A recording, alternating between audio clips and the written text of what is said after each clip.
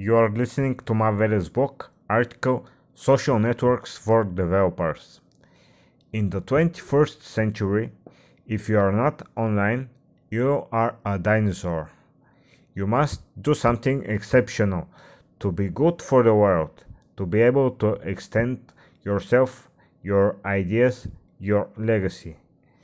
Planting your essence in the form that the current top platforms accept, like video, text, audio, and so on, could give you your grandchildren and more the possibility to get to know you even after you're gone physically. And more importantly, these platforms allow you to reach people even while you are alive. One of the platforms that has theoretically reached a lot of people is Facebook. But lately, Facebook has become expensive and in the same time poor in several other aspects. It has become expensive because organic reach without paying to Zucks for ads is getting smaller and smaller. And even when paying, the reach is not as good as before. Probably that's why many marketeers uh, move moved to a niche about teaching people about social media. In the end, the core principles about it are and will be the same no matter the medium that was before, currently, or in the future.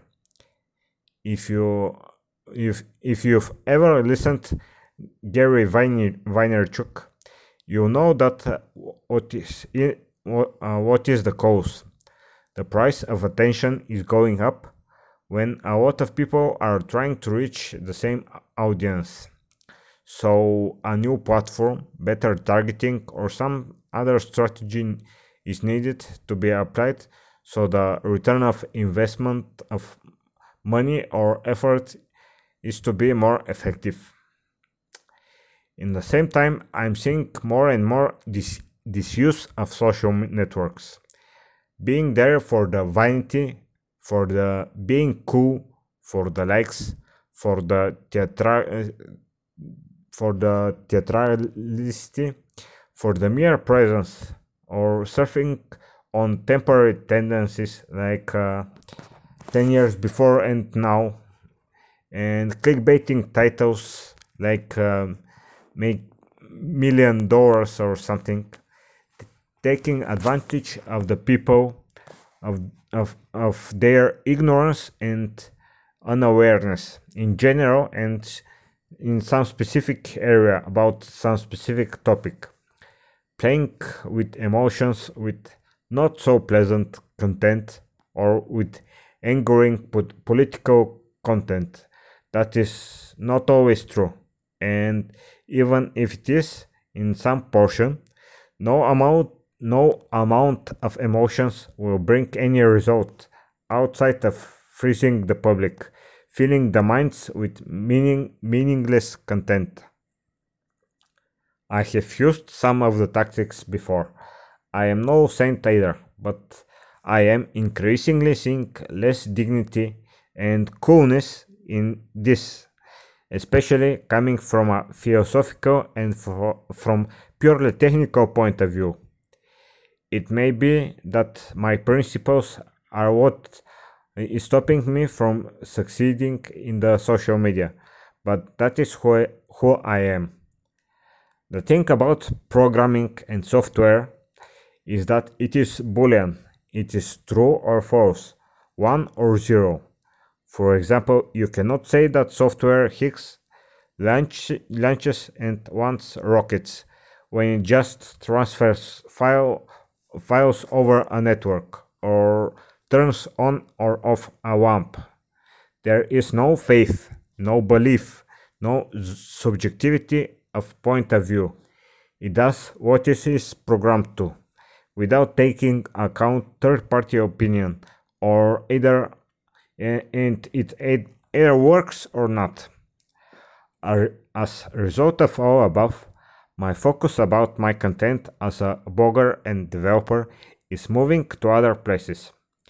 I've written in the past in a post some time ago, it is not a good idea to put all your eggs in one basket. So I've collected a list of sites and platforms that I've moved to and others I plan to research, investigate, and move to. Video platforms: LinkedIn, Vimeo, Dailymotion, Facebook, Twitch, YouTube, and text blogging, like my own blog, tomarvelev.com, Facebook, dev.to, LinkedIn, Medium, Steemit, HackerNoon, Quora, and some purely technical places like DZone, Stack Overflow, Code Project, GitHub, The Zone, Java Code Geeks, and for interacting, Twitter, Reddit, and I found a platform for that is a marketplace for software products, Envato, and for images, Tumblr and Instagram, for audio, SoundCloud and Anchor.fm. I have not dived in all of them with high quality. No software or practice is ever perfect without the actual practice, and the list will continue to grow probably as the internet itself evolves. And I'm open for additions into this list from anybody. Thanks again and see you again. Hear you again.